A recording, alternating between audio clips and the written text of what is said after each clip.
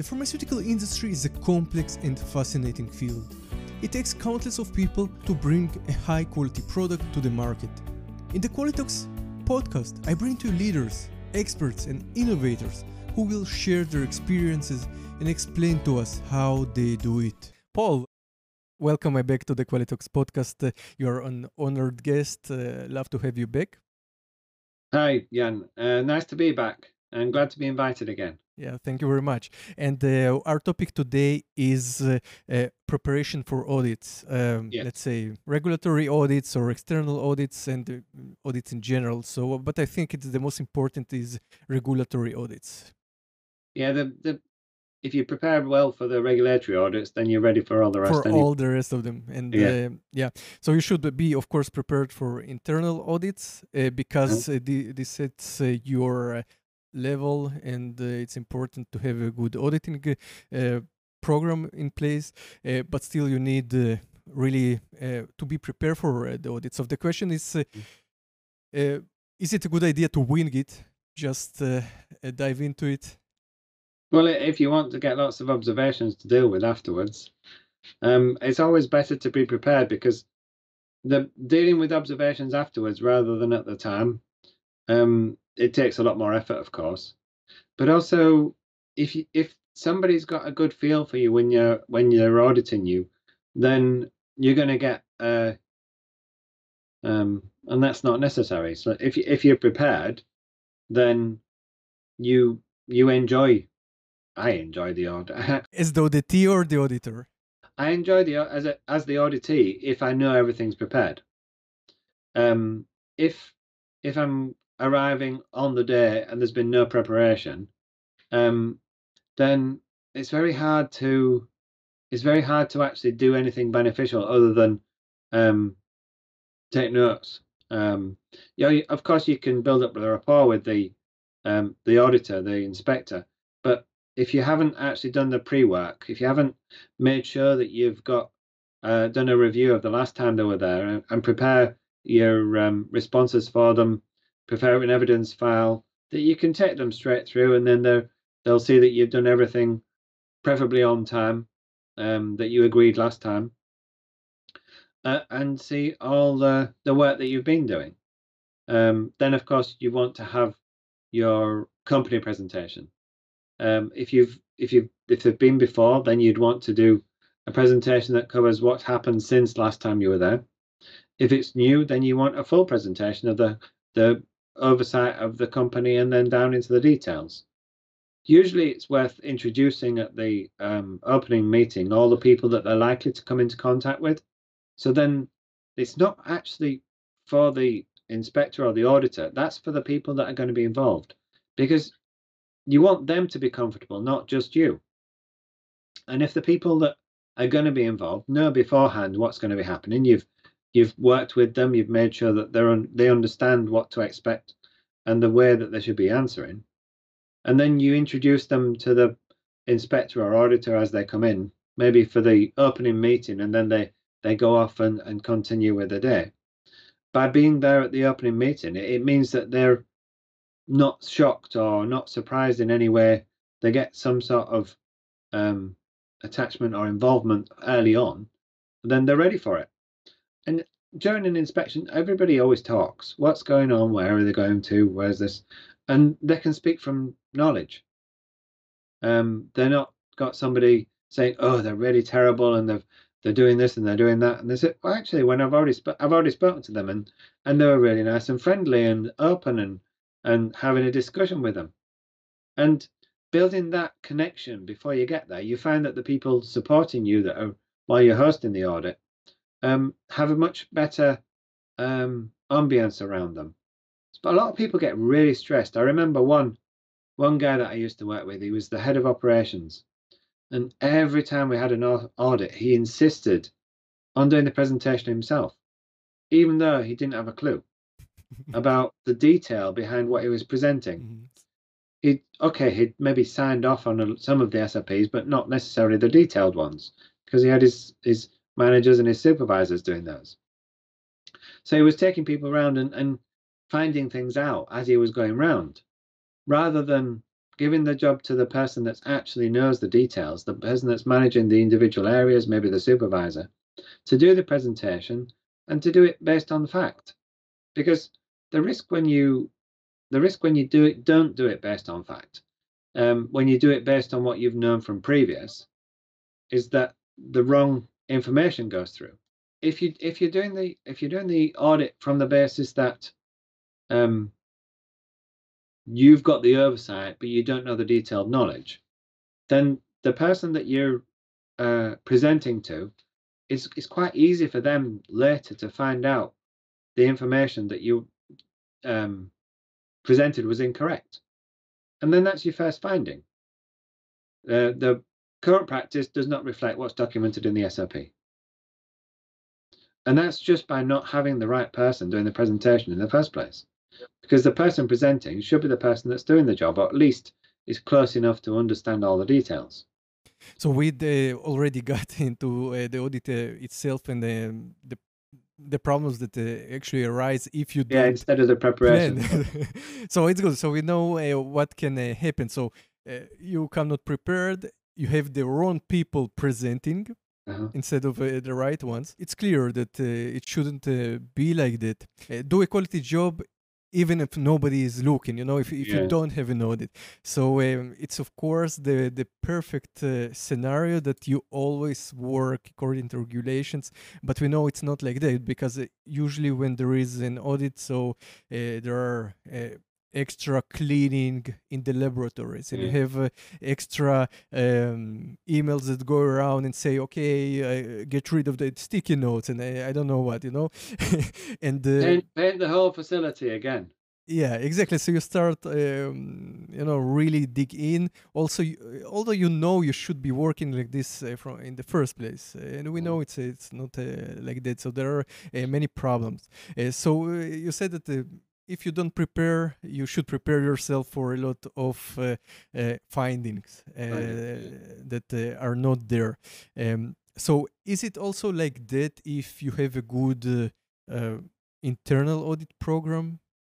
Well, the internal audit program should be in sufficient detail to be supporting the organization. So they should be vertical and horizontal. So they should be looking down within an organization and within a department, and then they should be looking across between different departments. And they should be the ones that are helping you to be up to date, compliant, and prepared. But of course, it's hard to do that.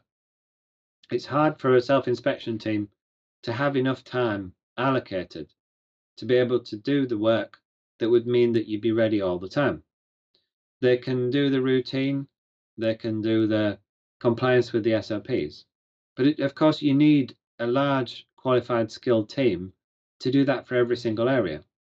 And sometimes you find that they're a bit too close to it, a bit too close to the actual work to take it to that next level, because their experience is within that organization.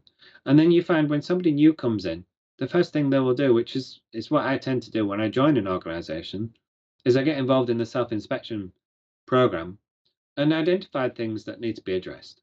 And it's one of the skills that you need as an internal auditor, is to think of it as if you don't know anything.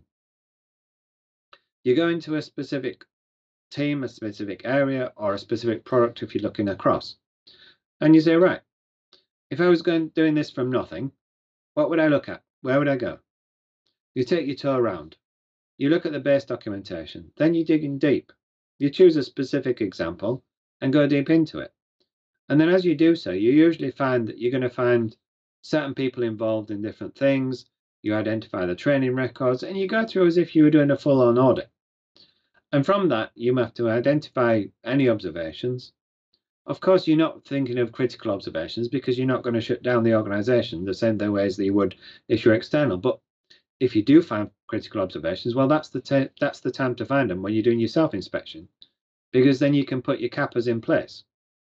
And a lot of the work to prepare for an audit, for an inspection from an external body, is actually what you would do on your self-inspections.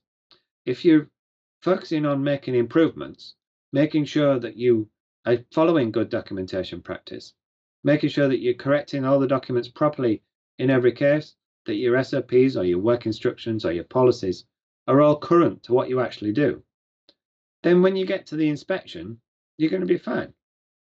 Now, what I've done for recent, actually probably for, it's not recent really, it's the last 20 years, is have an independent audit. So you do a gap analysis when you're preparing for a regulatory inspection, or maybe just once a year. And you get somebody that's never been involved in the company, or at least hasn't been involved for 3 years. And you get them to do a gap analysis, a detailed compliance inspection, a compliance audit, which you then use to identify problems within the company, problems within your systems, problems in your facility, problems in your training, anything. And then you go away from that and you've got the input and you think, well, what can I do to address these to make it so that I never have the problem again? So an example of that is moving from a paper record to electronic records.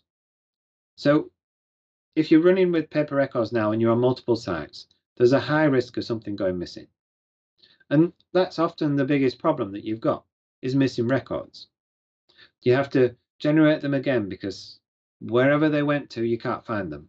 Maybe they've got 3 signatures already, but you just can't locate them because whoever it went to next, it wasn't logged maybe, and you can't find the record. And maybe the person that has got it, you see it 3 years down the line, and then it comes up and you say, oh, well, we regenerated that one anyway, which is against GMP.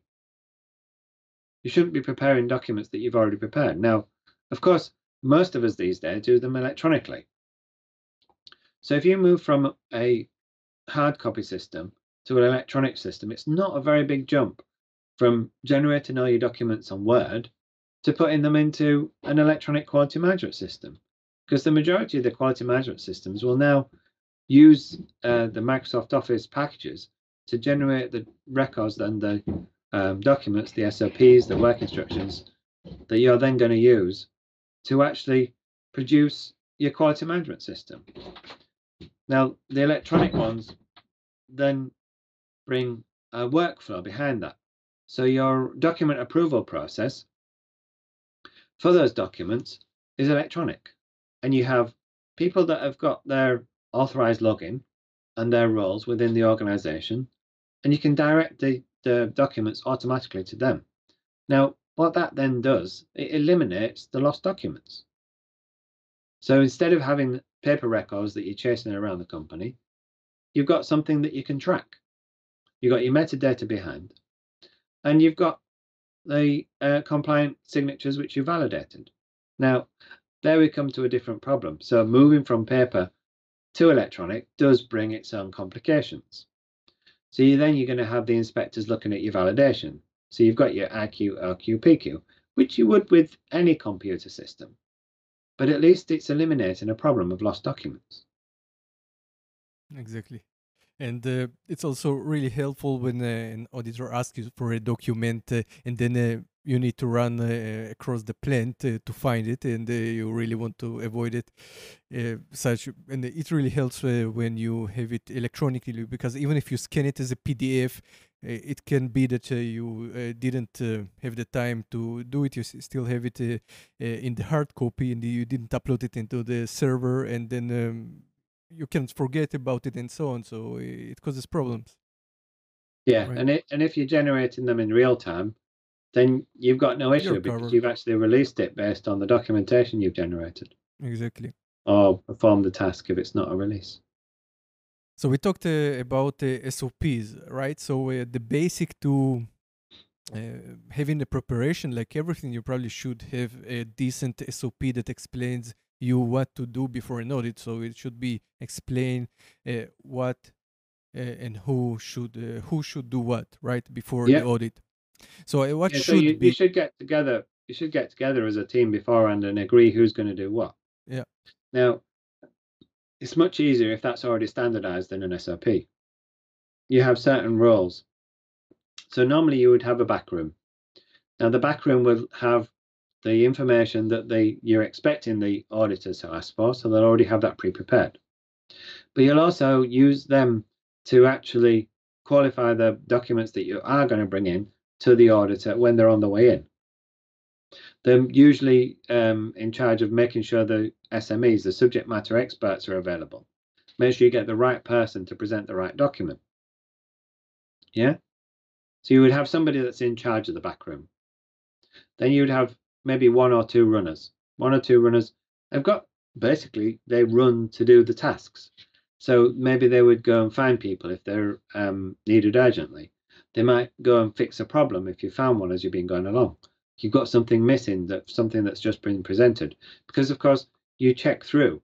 So you have usually a couple of SMEs that just check the documents before they go in. So does that make sense? Yeah. So you've got the person that's running the room. You've got a couple of people checking because they're checking the specifics, and you've got a couple of people doing the running. Exactly. So Now, you have so you have the people on the ground with the auditors. There probably should be an escort that escorts the auditor. There probably should be preferably another. two.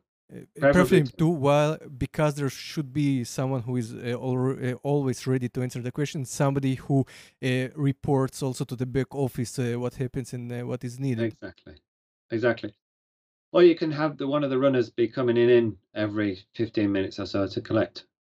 So you would document the request that you've got for paperwork. Yeah, and if you have electronic system or some chat or something that Mhm. directly goes live, it expedites the whole process. That's common, but it's actually can be quite distracting if you have to type everything out. So usually people use handwritten anyway. Also because you can then use them to collate requests afterwards and learn from it. So every time you have an audit, you should learn from the requests. And if there's anything that comes up that you find a problem with, well, you make sure you've addressed it for next time. Yeah. So there should be probably somebody who takes notes. Additionally, someone who is not maybe the runner, but he takes notes of the whole procedure. For example, sometimes when you, from my example, sometimes when I've been in an audit, sometimes I see things that the auditor doesn't see. And then I take notes for myself because I know, okay, oh, good, he didn't, it wasn't noticed, but we must correct it. So I take a scribe. So yeah, exactly. So scribes that take the notes. Okay, we need to take care of it before the next inspection, or or before the auditor asks to see it, like tomorrow. I do have an example of that. So back in 1995, the company I was with identified during an FDA audit, it was 94, 95, that they didn't have the systems and processes in place for the subcontracted operations that they were doing. So they were missing the technical agreements, they were missing the specifications. They'd all been sent out, but nobody had actually been chasing them to come back. So I got given the role to put that in place. So they identified it during the audit. What they were doing in the back room was consistently identifying where it might go next. So they were predicting from the way that it was questioning what would be the next inspection route, what could be the next thing that they look for. We had some colleagues from the US over supporting us, so they could advise us on what the expected next routes were. And we expected him to go to this technical agreements through the SOPs, and what we found was there was a big gap. Now, because there was a big gap, they thought, well, what we're going to do about it? Well, fortunately, he didn't go and look at it. But within a couple of months afterwards, I had a new job. They wanted somebody to go and set it up. So the systems, the SOPs, the technical agreements, the specifications. And at the same time, we were purchasing a new set of products from a company over in Sweden. So I got to do a new one as well. So sort out the existing one, start auditing, and address the problem all in one go. Yeah, so you see, there is the benefits of somebody who is looking from external. Yes, and it's always good to actually learn from an audit. When I go out on an audit on a new type of facility, on a new a new company, I'm looking at what my agenda is, yes, of course. But also you can find new ways of doing things. You can often find that somebody has a slightly unique approach. Maybe they've got a different way of checking things in at goods in. Maybe they've got a different way to actually manage the documentation. I remember a long time ago, there was T cards. There was quite a small organization. They were using T cards for their training system. So quite often, an area, if you want to find a deviation, a non-compliance, an observation, should I say, during an inspection or an audit, look at calibration and training. And if you go far enough, in depth enough, you'll find something. I've never been on an audit where those two systems were completely perfect, but there's a level that you expect them to get to, and you're not going to raise a critical observation for somebody signing it 2 days after an SOP came live. As long as you've got evidence that they weren't actually performing the task, then you're fine. Calibration. Calibration is a big one. Validation and calibration, because often the problem can be when they change suppliers. So if you use I've gone off to findings again, haven't I? So if you go and you're using one contract organization, maybe you use the organization that you purchased from. They've been doing the servicing, the calibration, everything for your analytical equipment.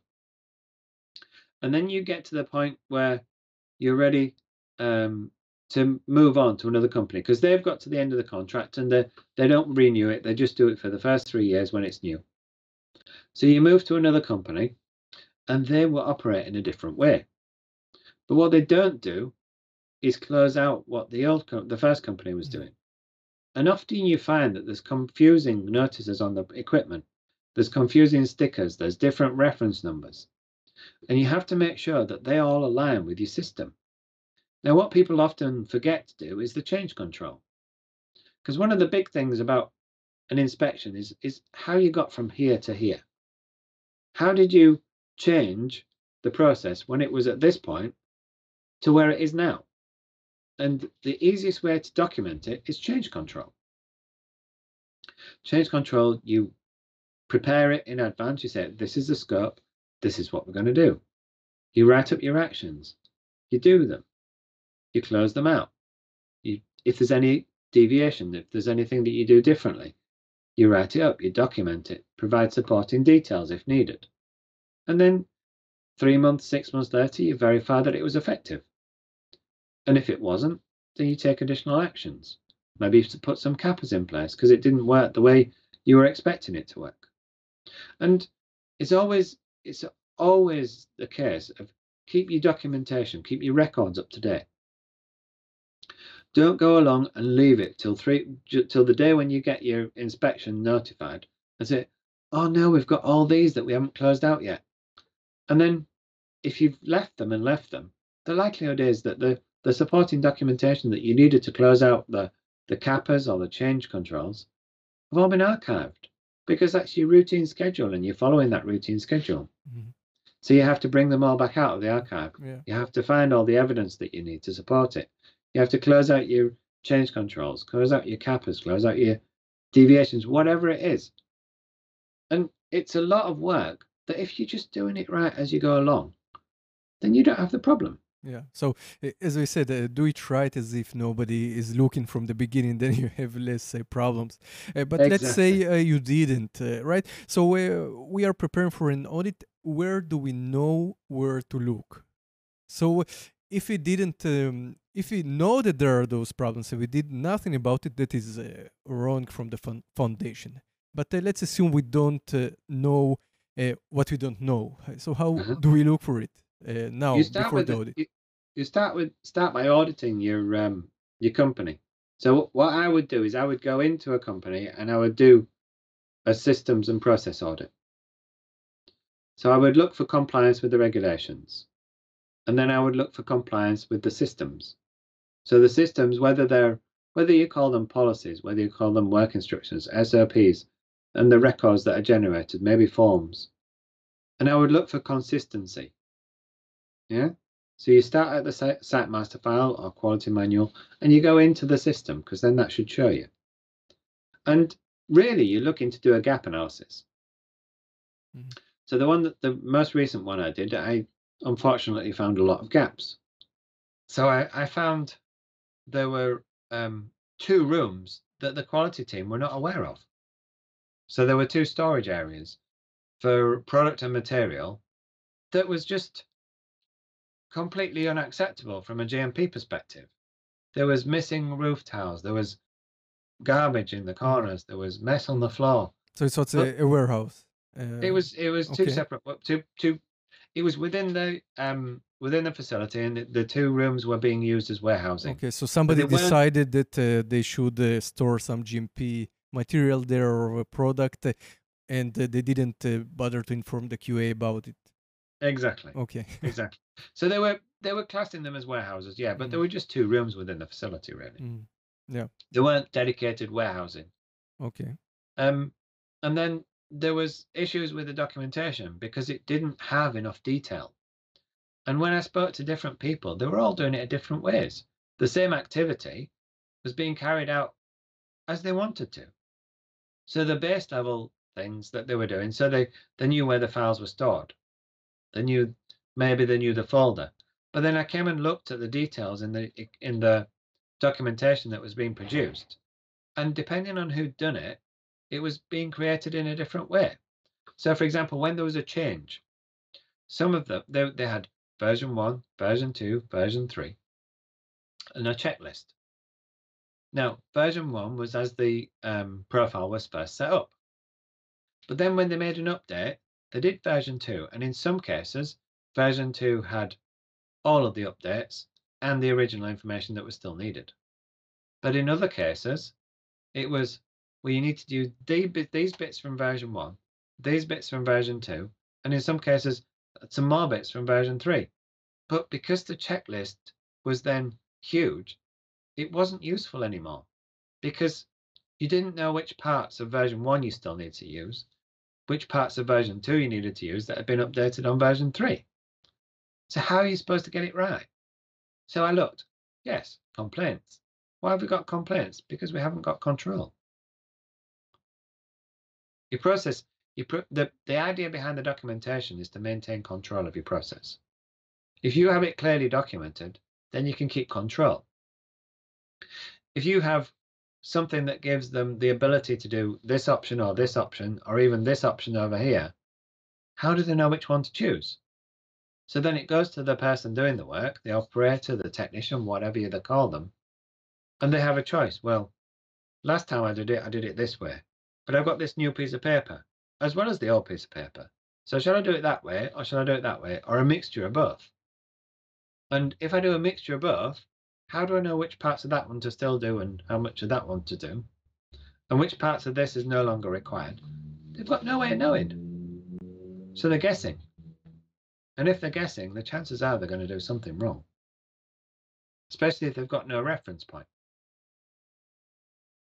Yeah. So it's a bit documentation, bit the change control processes from the ground. Yes, it's making sure that your change control process has got details in it, not just generic top level. So you mentioned that they did the change, or they moved some, they used some storage area that shouldn't have been used without the QA finding out about it. So the question is, what is the root cause of that? It can be culture. It can be culture. So if you've had somebody that's been doing a job for a long time and they've always done it one way, and they've never needed to have the other teams involved, they've never had the wider scope of the organization involved in change. Yes, so it's probably companies that weren't producing GMP and then switch to some new product, maybe to different countries. Or the legislation's changed over time. Yeah, exactly. So they're used to not keeping the quality team involved. Maybe there's only a low-level person from the quality team, and the others are off-site somewhere else. So there's nobody keeping the oversight. And what it needs is for the people that are there to understand the aspects of quality and the reasons for using the procedures, the reasons for following change control, the reasons for making sure that your team members understand. And the way that I find works best is to actually get them involved. So you work, for example, I had a purchasing guy that didn't like to work through change control. He just wanted to do what gave him the best deal, how to improve the pricing, to how to reduce his costs and still be able to get the materials he wanted. So one example, he came to me with a change to microcrystalline cellulose. It was a excipient that was going to get rolled out around the world by the company, and they were going to make a significant cost saving because they used it on every single manufacturing site. So they were looking at six-figure savings. So I said, okay, so we need to put it through change control. He says, but it's got a global change control. It's all fine. He says, yeah, but we need to put it through change control, our change control process, and verify that the product is still acceptable with this new material.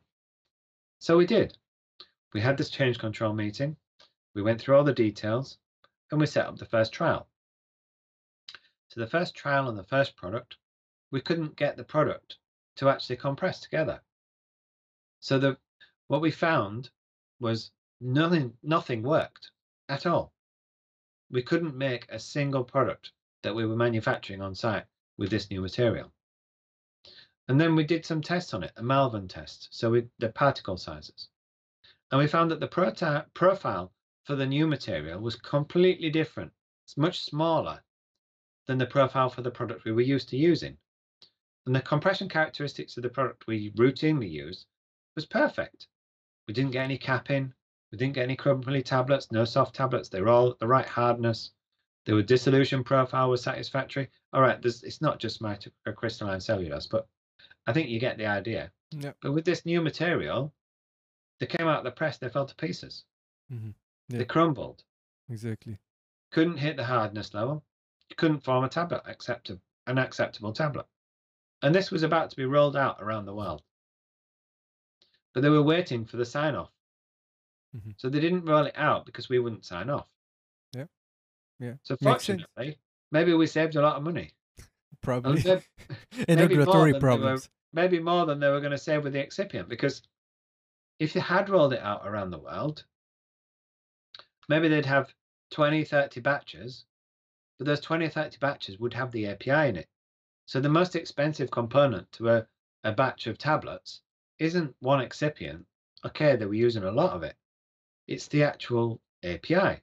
So if they'd wasted that much API, they'd have, I think they calculated that they would have lost the next 5 years worth of benefit from making this change. Whenever you do changes to your raw materials, you must do a risk analysis and compare the parameters, because many materials, they may have the same name, even the same cost number, but they may have different manufacturing process that influences some specific chemical attributes, like the particle size, for example, or maybe some reactions with other material, or temperature and melting points and so on. So you must really compare the attributes really carefully when you do the FMEA, and really compare each parameter and see the differences, and try to understand why there are the differences, and it may be something serious in the end. Yes, yeah, and it's the detail. Yeah. It's making sure you've got the detail there. Exactly, and as you said, with those materials, even if they did some trial batches, they probably wouldn't have found out about it until it was too late. Too late, yeah.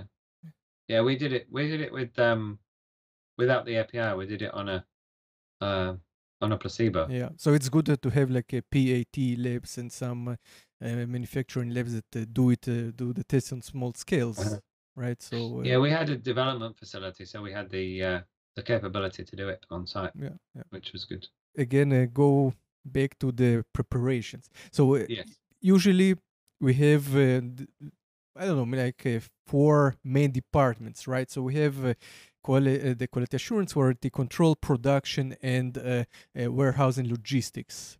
right? Uh-huh. So if we take a And look IT. and IT. IT, Yeah, good, you're always now going to want IT because IT gets involved in all the validation right, work, the right, installation work. right. So at least somebody who is responsible for the quality management systems, and so if you look at each of those departments, so so for the preparation, what each department must take a look at. So let's say we have an audit. So let's start from the QA that they oversee it. So what do they need to make sure internally and delegate to other departments when they know the audit is coming? So I would actually take it a step back. Mm, I would routinely be prepared, yeah. as if you're always going to be ready for an audit, always ready for an Mm, inspection. Because if you routinely do the work and you have your key performance indicators and you are constantly keeping up to date with your systems and your processes, then when the auditor or the inspector notifies you that they're coming, then you know that you're already ready. If you have a regular routine self-inspection, that if any problems are identified, then you take clear action and you implement the action, you verify it's effective. Then you find that you don't actually have the running around when you're preparing for the final audit. When you're preparing for the next inspection, you're confident already that you know you're ready. let's say you have a really good internal audit program, so Uh-huh. you do it, you have the information, so so then you really need to look at your trends, and you need to look Exactly. at the past. So you should you know that you're maybe prepared, but you really need to make sure that everything from past audits is closed, Yes. and that you don't have gaps there, because there are sometimes minor deviations that get stuck in the queue, and they're never done, and then you need to maybe go through the system and make sure that all the changes are closed, and all Well, the yeah. deviations are closed, at least those systematic things, just to make sure that it's done, and maybe alert the other departments to look at their uh, internal processes to make sure that all the changes or that all the documentation is closed. Yeah. So that's you would use your key performance indicators to identify whether you've got old change controls outstanding, whether you've got old deviations that are lagging on. Mm. Make So sure that it's in the best case scenario that you really have already the electronic system. exactly because you can use an electronic system to highlight the fact that something is overdue, that it should have completed already, and use the system rather than the people to notify the people that whoever needs to take the action. And then you have an escalation process so that if they don't do it, maybe somebody's left and maybe it needs to be reallocated to somebody else. Maybe somebody's off sick or on holiday. And when it gets escalated, then they action it and make sure it happens. But if, for example, you're not prepared already for your audit, if you're just starting to do your inspection preparation now because you've got an audit in coming up in 6 months, or you've got to 2.5 years since the last one, so you're expecting it. Maybe you've not done the work to actually be prepared. So then the first thing they should do is start by looking at the records. So the way that I would do it is that from the quality perspective, I would get the leaders, the whether it's managers, whether it's supervisors in the different departments, and you say to them, we've got an inspection, we're expecting it due on this date. Now, have you got any areas that you're concerned about? And usually the people in the different teams will know the areas within their department where they've got a problem. Maybe they know that they've got an SOP that they should have updated, but they haven't yet. Maybe they're using a workaround because it's the system that they're supposed to have implemented didn't work. Maybe they've got a certain team member that they have problems with. So you get your cards on the table and you talk about where the issues are. Now, whether you do that one-to-one with the individual team leaders or whether you do it as a team all together from across the site, that's down to the culture that's in that organization. So once you know where the problems are, you first start by fixing those. And then you want to do an audit, a compliance audit, a regulatory compliance audit.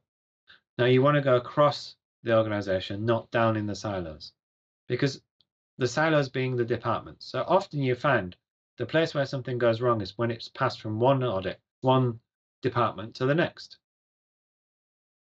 And because it's maybe not quite clear who's responsible for which part, you quite often find it gets stuck at the interface. Rather than going from one and a clear handover to the next, it just steps in the middle. You've got a bit of a gap. And then somebody else comes along and they need whatever was supposed to be generated, and they try and pick it up. But because it wasn't handed over fully, there's often a gap in the process. So you raise a deviation to fix the problem. But maybe you raised the deviation on your own and didn't refer back to the original person that submitted it. Now, in that case, it may be that they left something out on purpose. There was a problem with it at their end. So then you raise a deviation, but then you lose your audit trail back to the original problem. If you raise a deviation independently, you need to do a thorough root cause analysis, which goes back along the line. Yeah. So then you actually find the contributing factors, and from those contributing factors, you join the dots. And you find, oh, well, this stopped because of this. Now that gives you another opportunity to fix a problem. So when you're doing the audit along the line, you're looking at what sort of state is the facility in? Have you got everything appropriate where you should have? Is the design right? Is the design appropriate? If it's not appropriate, have you actually planned to do something different about it already? Now, assuming that's corrected, is it being maintained adequately? Are you finding that you've got little dust bunnies underneath the pallets because nobody's actually moving the pallets and they're just putting the stock on it and taking it off? Is the actual racking getting cleaned? Are the walls being maintained? Have you got an appropriate materials in use? Are the doors shut in properly? I went to one place and they had to push the door shut because the airflow was so strong, the closing mechanism wasn't strong enough. So the door always stayed open. And once you closed it, it blew back open again because somebody at the other side, it was really well sealed building, the extra pressure pushed it back up and it couldn't push itself. So you had potential contamination into the facility all the time. So airflows, what's happening with your airflows? Is the filtration to an appropriate level? Does the flow for the materials, is it appropriate? Have you got a way through and a circular route so that it doesn't cross over? People, do the people have an appropriate route? Can they come in? Do they go through the change? Do they have an airlock to go through? Are they doing their change in an appropriate manner? Have they got the step over in place? Is the cleaning that they do appropriate? Are the right people in the right places? Then you move on to documentation. How are they maintaining their records? Are the records appropriate for what they're doing? Have they got the records in the right place?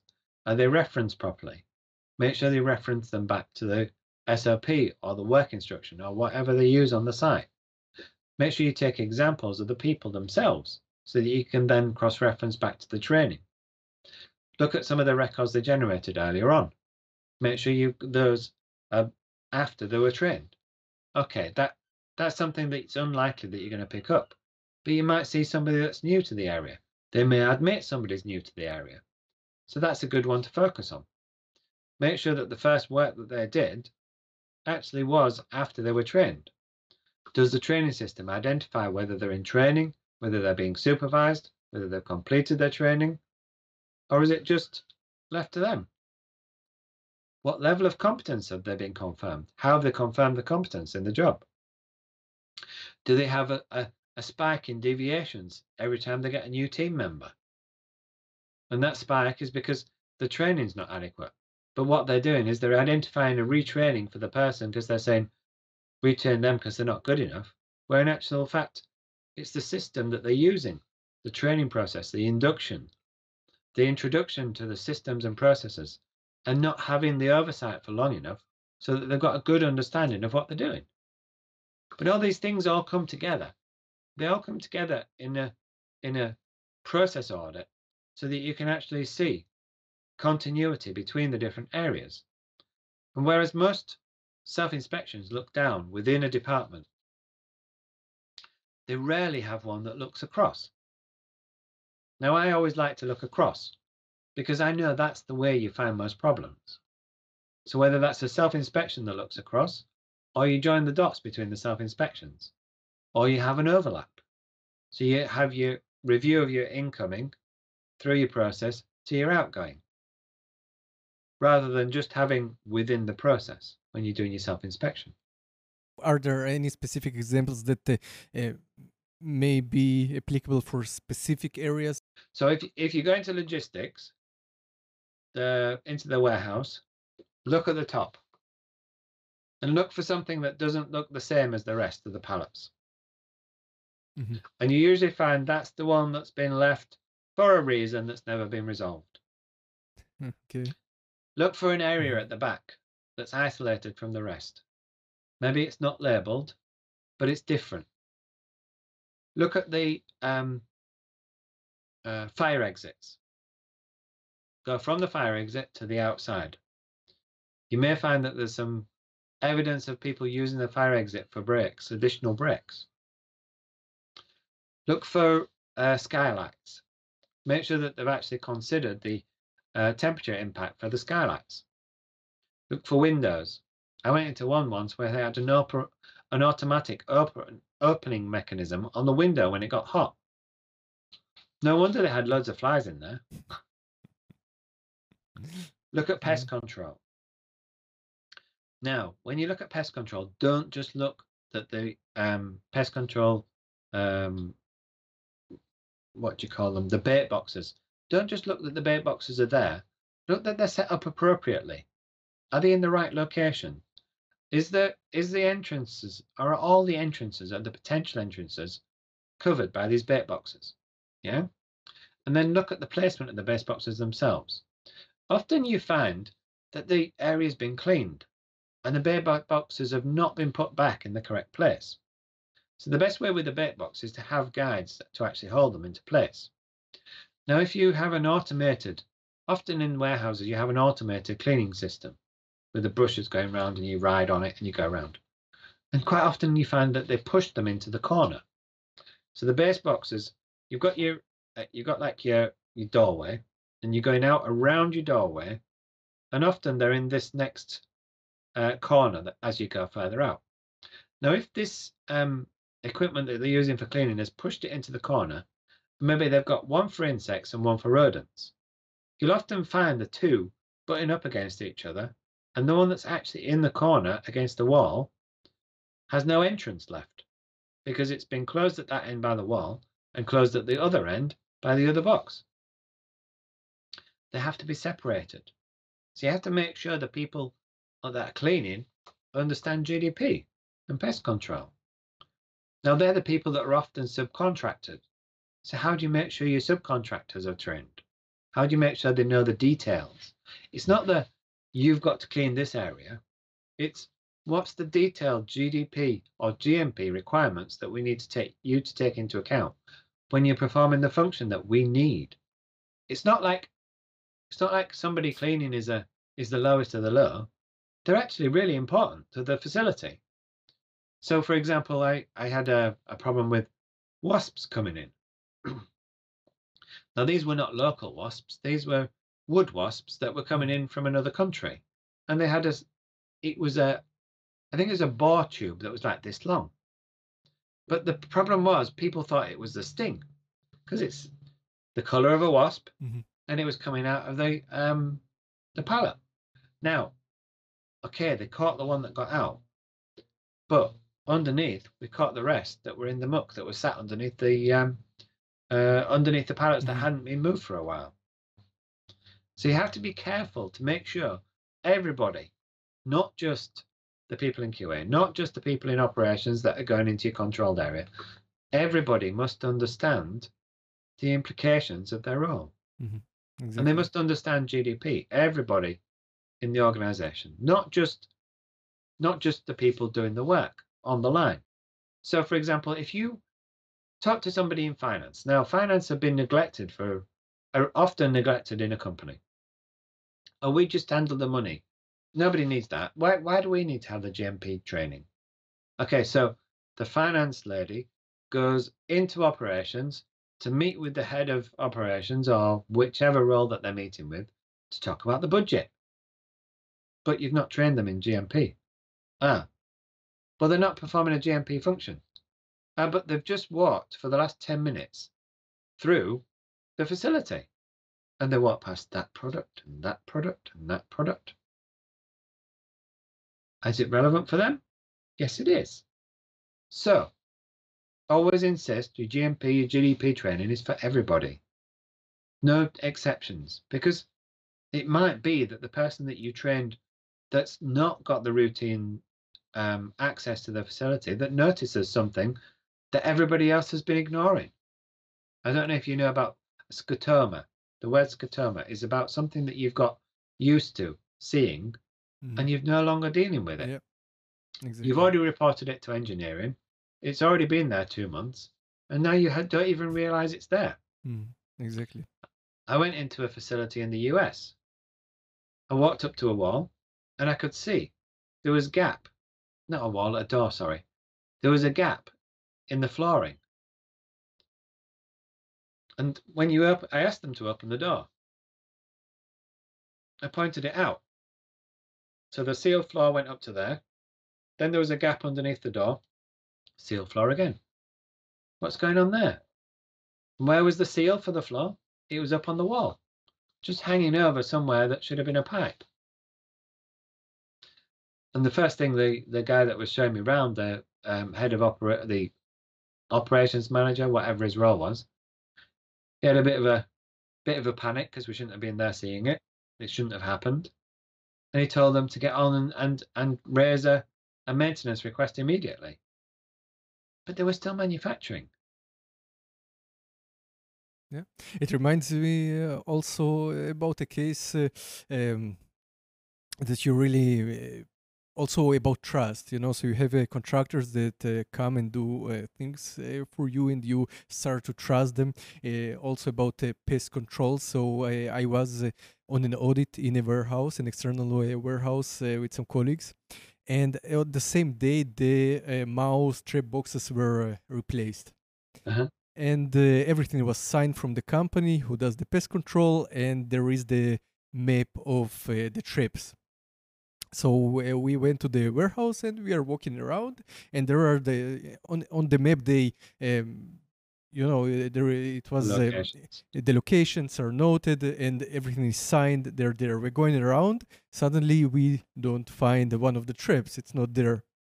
And we are looking around, nowhere to be found. And the responsible person who was there, he didn't check. He just trusted that the person signed it, that they're all there, and left. And then nobody looked at it, and nobody checked it. But then a few hours later, there comes an auditor, and suddenly you have this embarrassing mistake that because the person, the manager, the shift manager or whatever, he also signed it, right? So so you need to confirm he also signed it, but the trap is not there. So and then of course, as you said, okay, let's call the company. It never happened before, and so and so on. So check, double check, and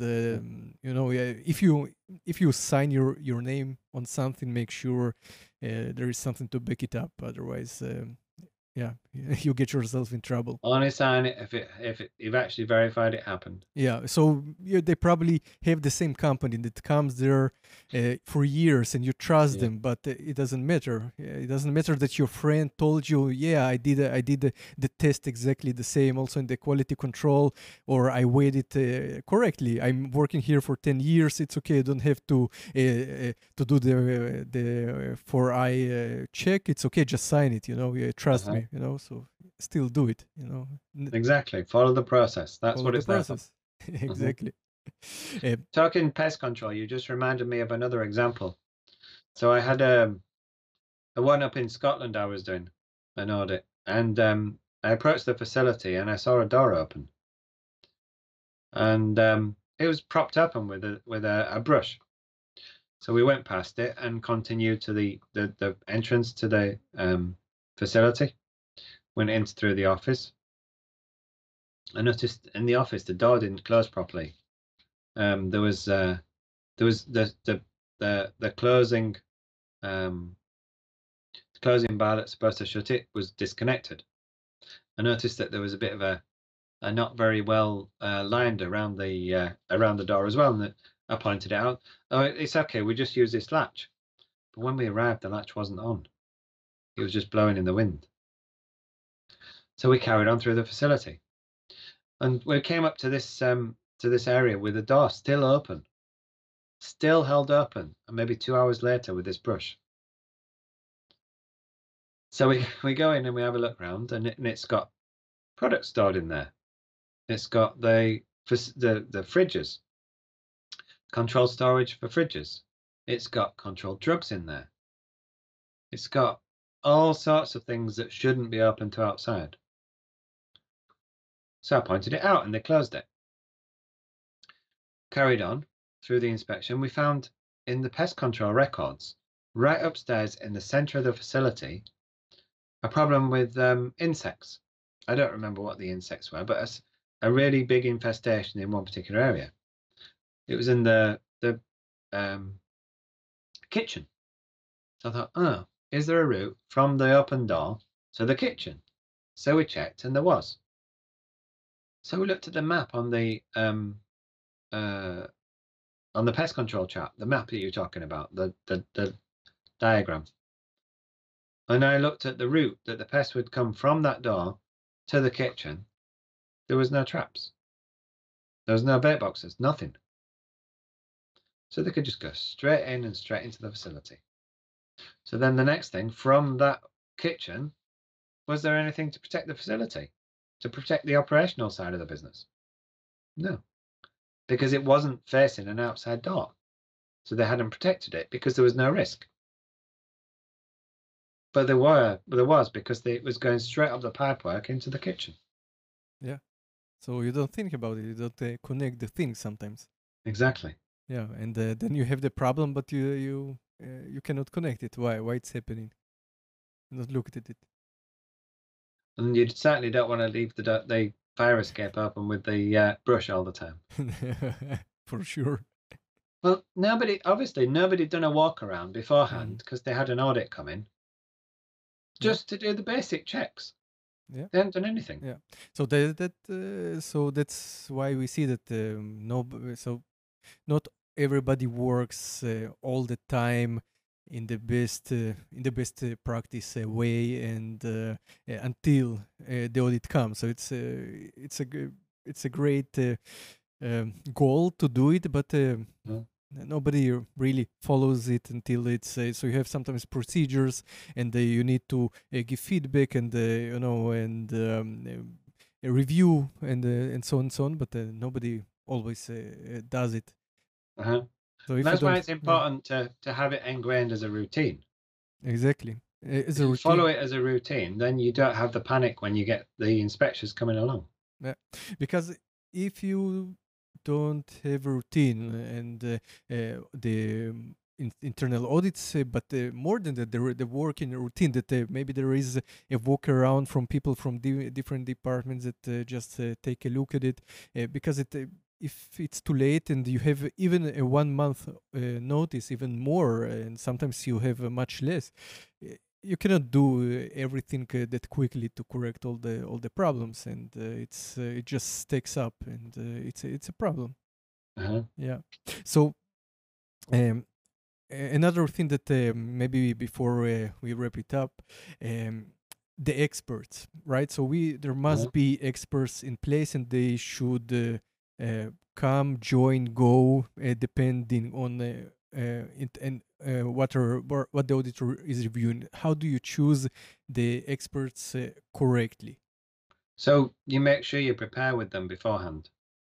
So if you're going to identify experts for specific areas, which you should do, so you should have subject matter experts for every topic identified. So during your self-inspection, you'd have worked with certain people, and you know who's giving a good response and who's not giving a good response. Or if you've done a process audit. But then when you identify the people that you feel are right to be the subject matter experts, You then further prepare with them. You talk to them as if you're an auditor. So you tell them, first of all, how to behave, but then you say, well, we're going to do a practice session. And during the practice session, you expect them to behave appropriately. You make sure that you do what's called a pregnant pause. You leave a gap and wait for them to talk. If they fill the gap, then you have to coach them a bit more. If they don't listen to the question and they assume they know what the answer is to your question, you coach them a bit more. Always answer the question that's asked. If you're unsure of what's being asked, question it, clarify. Don't guess. I do that on purpose as well, ambiguous questions. So they can take you wherever they know there's a problem. You're there to help them. You're preparing. But if you're doing the preparation, actual training, then you want to make it clear to them. Now, I want you to behave as if I'm the inspector. I'm the inspector, so you will be answering the question. You won't be filling any gaps. Be polite, show them round. Business. So you do that preparation on an individual basis. So you'll prepare them as a group. Make sure you've got your SOP, make sure you train them, make sure they understand what it is to be an SME. But then on an individual basis, you verify that they're up to it. And if they're not, who shouldn't you pick? So probably there are some personalities, or so there are great experts, probably that work in the company and they're amazing at their work, but not everybody should answer the questions for an inspector, because some people are just not up to it, or they don't take it seriously. And I've seen occasions. So from your perspective, who shouldn't you choose and so avoid? you observe when you're doing the preparation with them, you observe their behaviors. So somebody that talks and talks and talks and doesn't know when to stop, then you've got a problem. If they're nervous, some people are nervous and they sweat all the time when they're nervous, and they can't get over it. It's not their fault. It's just physiological. They can't deal with it. Some people have been there a long time and they've not kept up to date. Maybe they don't know the details in the current SOPs for some reason. Maybe they're dealing with that their specific area and not the general area. So you want people that understand. Usually you wouldn't pick somebody that's on the line.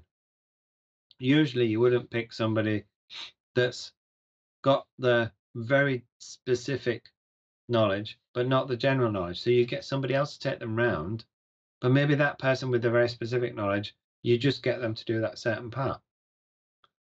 But saying a specific category of person that you wouldn't pick, well, in theory, the inspector can ask anybody. So you have to make sure you've got general coaching, general training, which you've fed down through the management team. But then you actually verify that the people that are gonna they're gonna handle themselves appropriately. They're gonna be smart. They're gonna be on point, and they're confident in what they're presenting. Because nervousness, because somebody's not practiced and done it before, is always going to catch you out. They're always going to slip up. Yeah, and I think it's also a part of the preparations. As you said, the auditor can approach anybody and ask anybody questions. So it's good to make sure that everybody who works the lines, where the labs are people who know what they're doing, and probably avoid putting the newest members in that shift.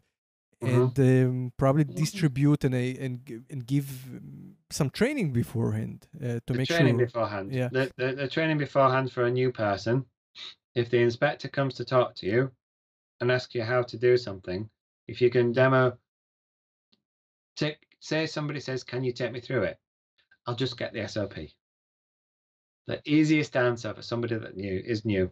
I'll just get the SOP. Or I'll just get the work instruction. Yeah, and they but take them through it should be on your desk, basically, if you're doing this job right now. So it was the way I remember when I was in the lab in the quality control. It was like ABC. You don't start your work before you have your SOP before your eyes. And it doesn't matter if you remember it by heart. It doesn't matter. It should be in front of you. Exactly. Always the easiest way to get through an inspection. Yeah, and SOPs there. even before, and it was a best practice. Doesn't matter inspection or not. You don't get to work before you have the printed version with the newest version before your eyes, and otherwise. And it's a good example of a good practice because there are many people who order like they know the SOPs and the whole analytics from better than it's described in the SOP, but and they could say, okay, I don't need it. Why should I need it? Why should I print it? And probably they also may say, okay, I don't need to document it right away because I remember everything, but it comes back to the best practice, and it's especially for the people who are the most experienced, because when you feel that you're that good at what you do, you may start neglecting some of the things, and sometimes it's more crucial than with the newer members who are a bit more nervous and they have all the documentation around them and they are documenting by the second. Contemporaneous. At the time. Yeah, exactly. So, Paul, is there anything else that you want to address about audit preparation that we didn't talk about, which you think is important? Make sure there's enough time. Time is of the essence with preparation for inspections. So if you're expecting it in a certain time scale, because you know when it was last carried out, don't wait for the notification. Prepare in advance. Because if you're doing it in advance and you've got time to prepare, you're going to get a much better result than trying to do it at the last minute in a panic. Yeah. So good. So what you're saying is anticipate the inspection. So exactly. Feel it. Exactly. Okay. So maybe have a list. Okay, I got audited from this authority back then, or from this supplier back then. Okay, it's coming. So we should be ready. Should always know what's coming. That's a good tip. Because I think that maybe not everybody does that. No, it's having a plan, an audit plan. You know when it's coming. You know what's expected. You know what evidence you need to put together. Make sure you've got it and it's prepared and it's ready. Yeah. Don't do it the day before. Exactly. Perfect. Great. So, Paul, thank you very much for sharing all your experience, and it was a pleasure talking to you about this issue. Thank you, Jan. It's been a good day. Thank you for tuning in and watching or listening to this episode of the Qualitox podcast. I hope you enjoyed it. If you did, consider subscribing and sharing it with your colleagues. Stay compliant and see you in the next one.